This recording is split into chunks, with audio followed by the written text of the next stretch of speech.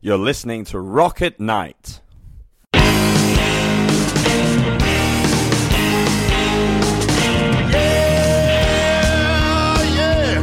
Are you ready? Hey, tonight I'm gonna take you on a little trip. We're going down south by the mighty Mississippi. I'm gonna take you to a place where lights never dim. Bring your mother, your brother, and your best friend. I'm gonna show you where they dance out in the street. They'll tell you all about your body heat. Not gonna talk about it, just gonna do it. Get on down, if you feel up good. Now, get on down. Okay, welcome to Anita Stewart's podcast for Yes, She Rocks, and we are a regular column featured at Rocket Night. You can find Rocket Night at rocketnight.com and Yes, She Rocks at yessherocks.com. And, of course, all the socials for both on Twitter and Facebook. We want to say happy birthday to Janis Joplin. This coming up January 19th. Will make it her 73rd birthday. And we want to welcome Flash Silvermoon as our guest. Thanks so much for being here. Well, it's my pleasure. I love to talk about Janis and music and rock and roll. Awesome.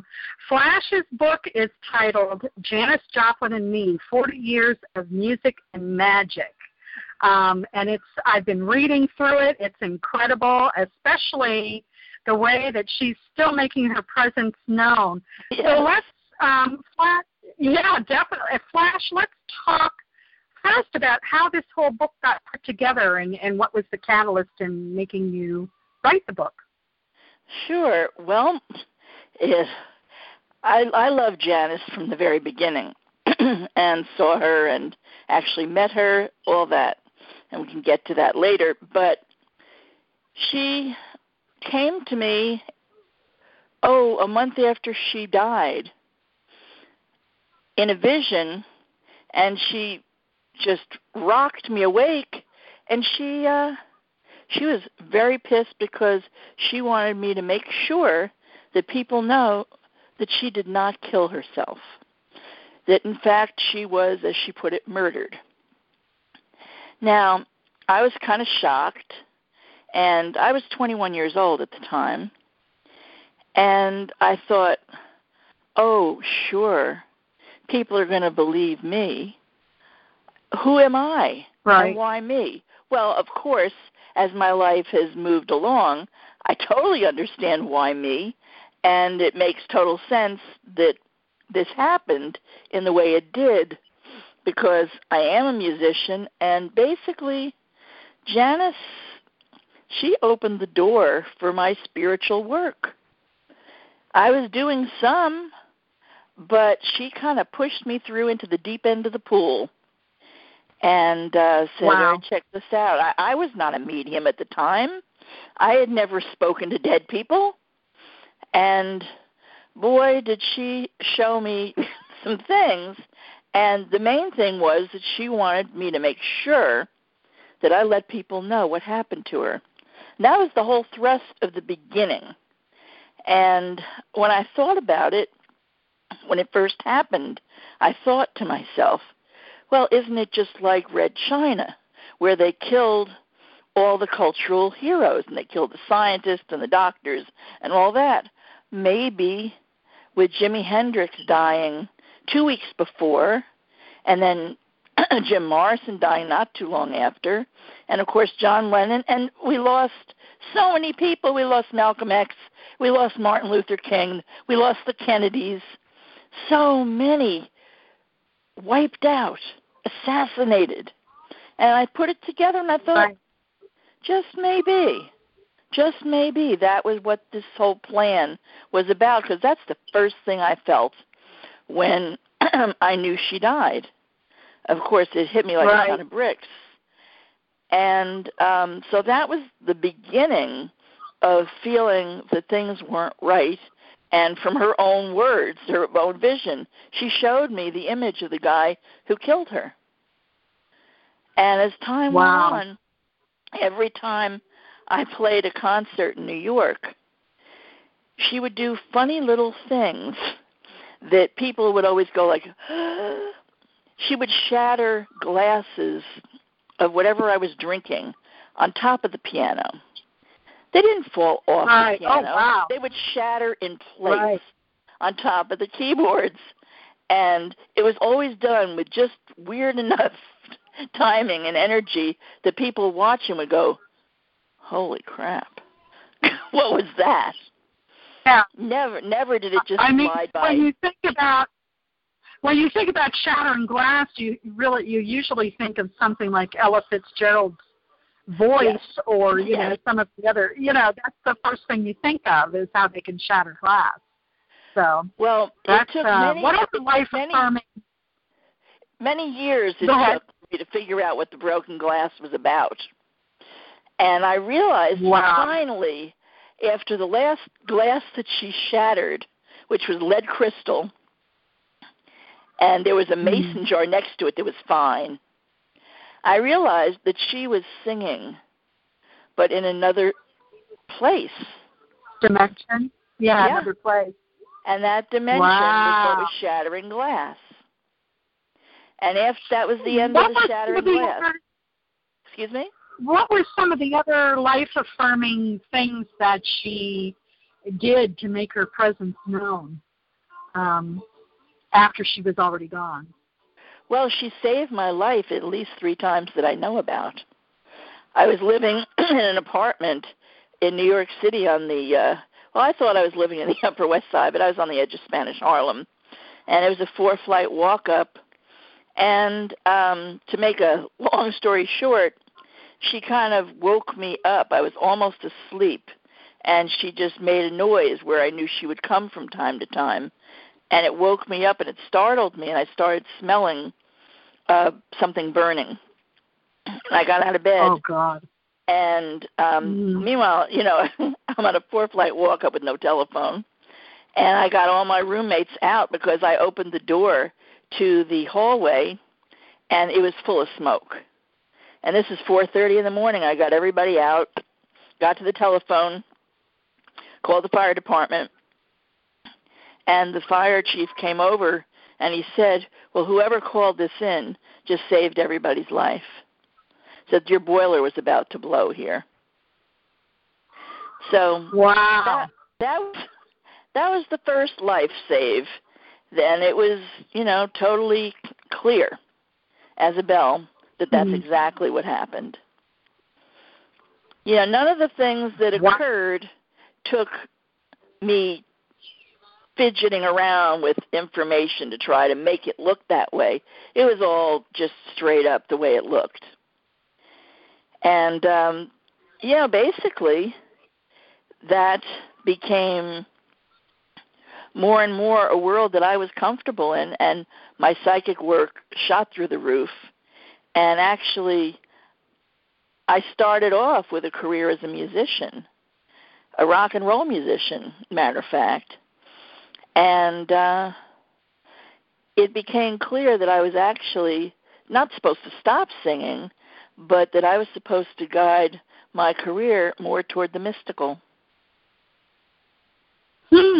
which I have. So you believe she gave you that message in regard to basically the relationship that you've had with her, which has really been in the ethers this whole time. Yes. Now, I actually did meet her once. We could say it was by accident, or we could say something else. It was one of those concerts, and I was quite stoned.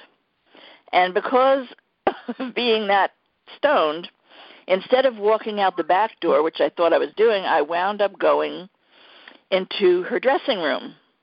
And I swear it was an accident because I wound up in there thinking I was going out the back door, and I saw her in front of me, and I was shocked. But, of course, what a good shock. And I walked over to her, and I just held her arm, and I told her how beautiful and wonderful she was. And she was just like the most amazing being on the planet. And she kind of giggled a little bit, and she said, well, here, have some of my drink. And she gave me her drink. And I'm not a drinker, but I thought it was going to be Southern Comfort, which I could barely tolerate. But, of course, when Janis Joplin offers you her drink, you drink it. As a matter of fact, if right. you're 20 years old, you act like a big shot, and you drink the whole thing down at once. And right. there's nothing like taking something you don't know and downing it. It was straight scotch. And I was doubled I've never over. liked scotch, too. I was doubled over, coughing and choking, and she's slapping me on the back and laughing her ass off because it was real clear who was trying to be a big shot, and it wasn't Janis. Right.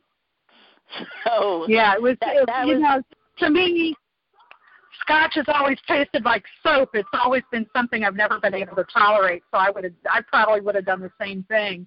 But, I didn't know it was yeah, because scotch. all of us knew she drank Southern Comfort. I mean, right. That was her drink of choice. Anyway. Well, apparently not.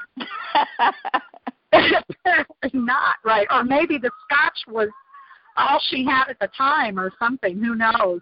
Well, but, whatever. But it was quite the surprise. Now, you've done quite a lot of music on your own, and you have CDs that you sell on your site at flashsilvermoon.com, along with the ebook. Mm-hmm. So tell us a little bit about how some of those songs can be compared. Well, I mean, I've been playing music since I was 8. Ironically, I started on Halloween, interestingly enough. And, of course, what else would I have done? And,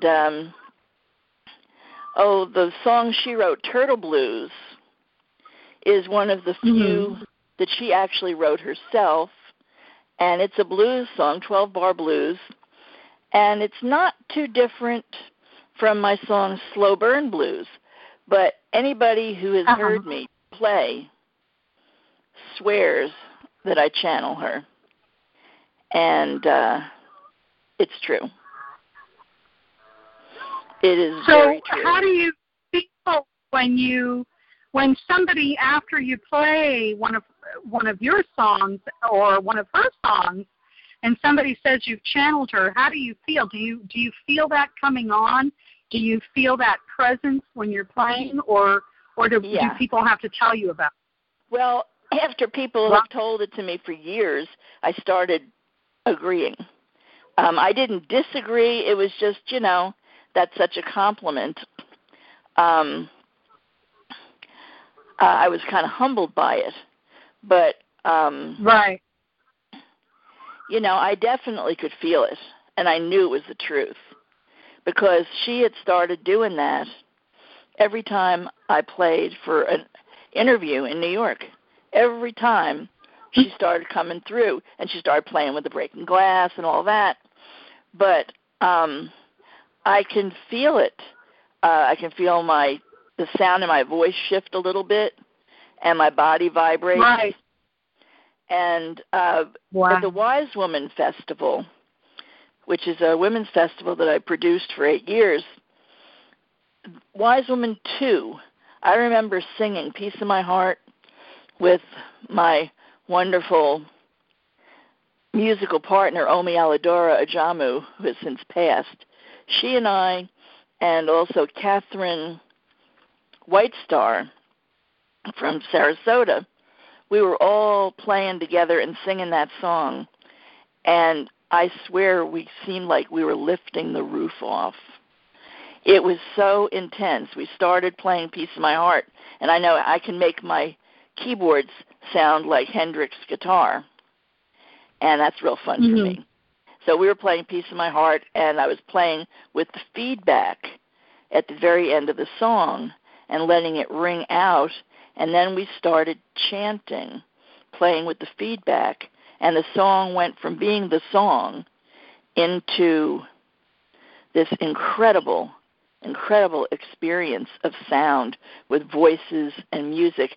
And it went from being musicians playing to an audience to everyone came into the circle. Everybody started chanting together. And Omi nudged me, and she goes, Flash, Janis is here. I see her. And Omi was an incredible medium. And she says, she is up on the ceiling. I see her. She is hovering over us, which I didn't doubt for a minute because the energy was so intense and the music just bubbled up. And everybody remembers it. Anybody I've ever spoken to who was there just shakes their head and goes, oh, yeah, I remember that song. What else do you think of your repertoire matches up with something that she's done? Well, Blessings a little bit because it's very up-tempo, but mine it's more funky.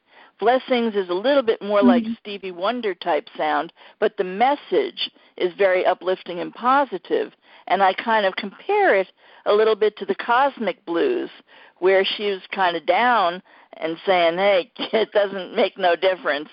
It's all going to be kind of screwed. Don't wait till Saturday. She called it the Great Saturday Night Swindle. Right.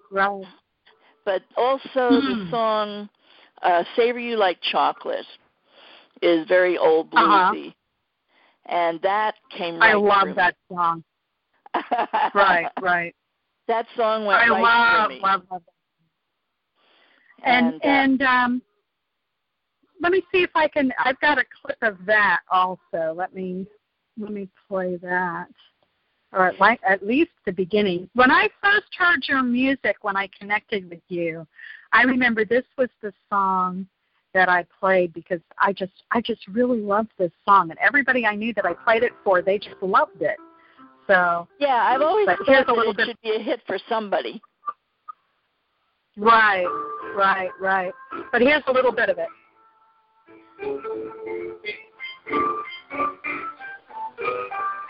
And most of my music, I'm playing all the instruments on it. I can't believe how fast the time has gone because we're almost and it's barely spoken. But in short, I know that there's a lot of questions about Janis's demise, and there were some really crooked things about her death that have been unexplained.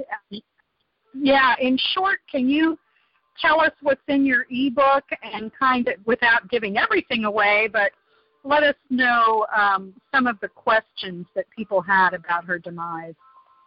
Well, the main thing, when I very first heard about it, she was found, and this particular report was erased from history shortly after it was put out. Mm-hmm. But they found her with $4.50 in her hand, clutching it, and with a broken nose and a split lip.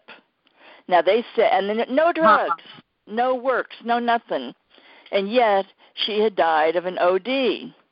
So they say, but there was no foul play, they said. Nonsense. They said that she fell out of bed and broke her nose and split her lip. And that's why she was still holding the $4.50 in her hand that she had gotten downstairs at her hotel.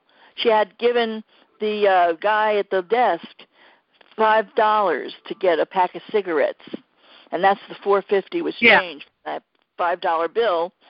And I know she had gone up those stairs, and somebody was waiting for her.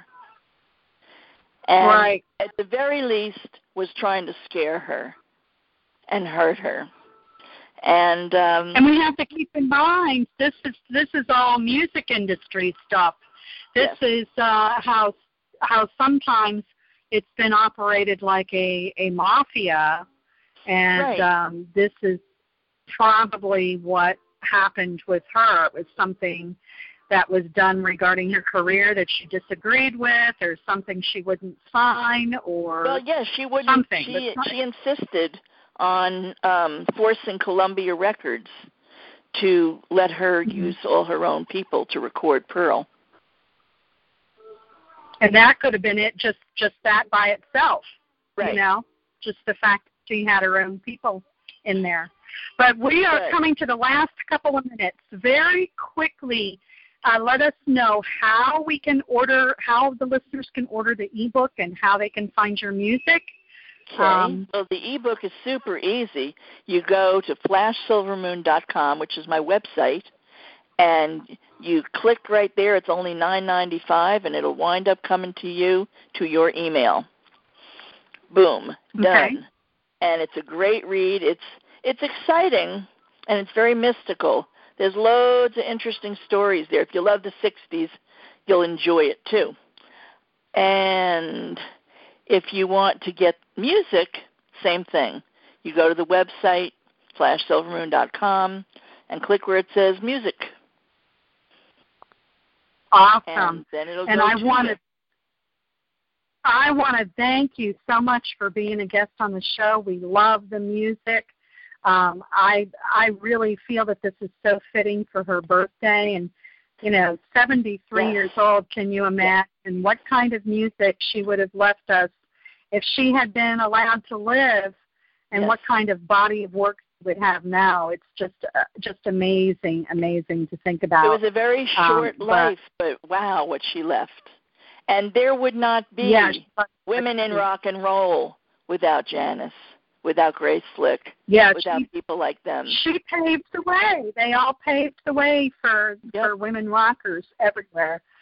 So thank you so much, Flash. And everybody, make sure you check out rocketnight.com and YesSheRocks.com. Our Yes She Rocks column is on Rocket Night. And check out Flash Silvermoon at flashsilvermoon.com. And we're going to close real quick. You're listening to Rock at Night. Thanks for the intro melody.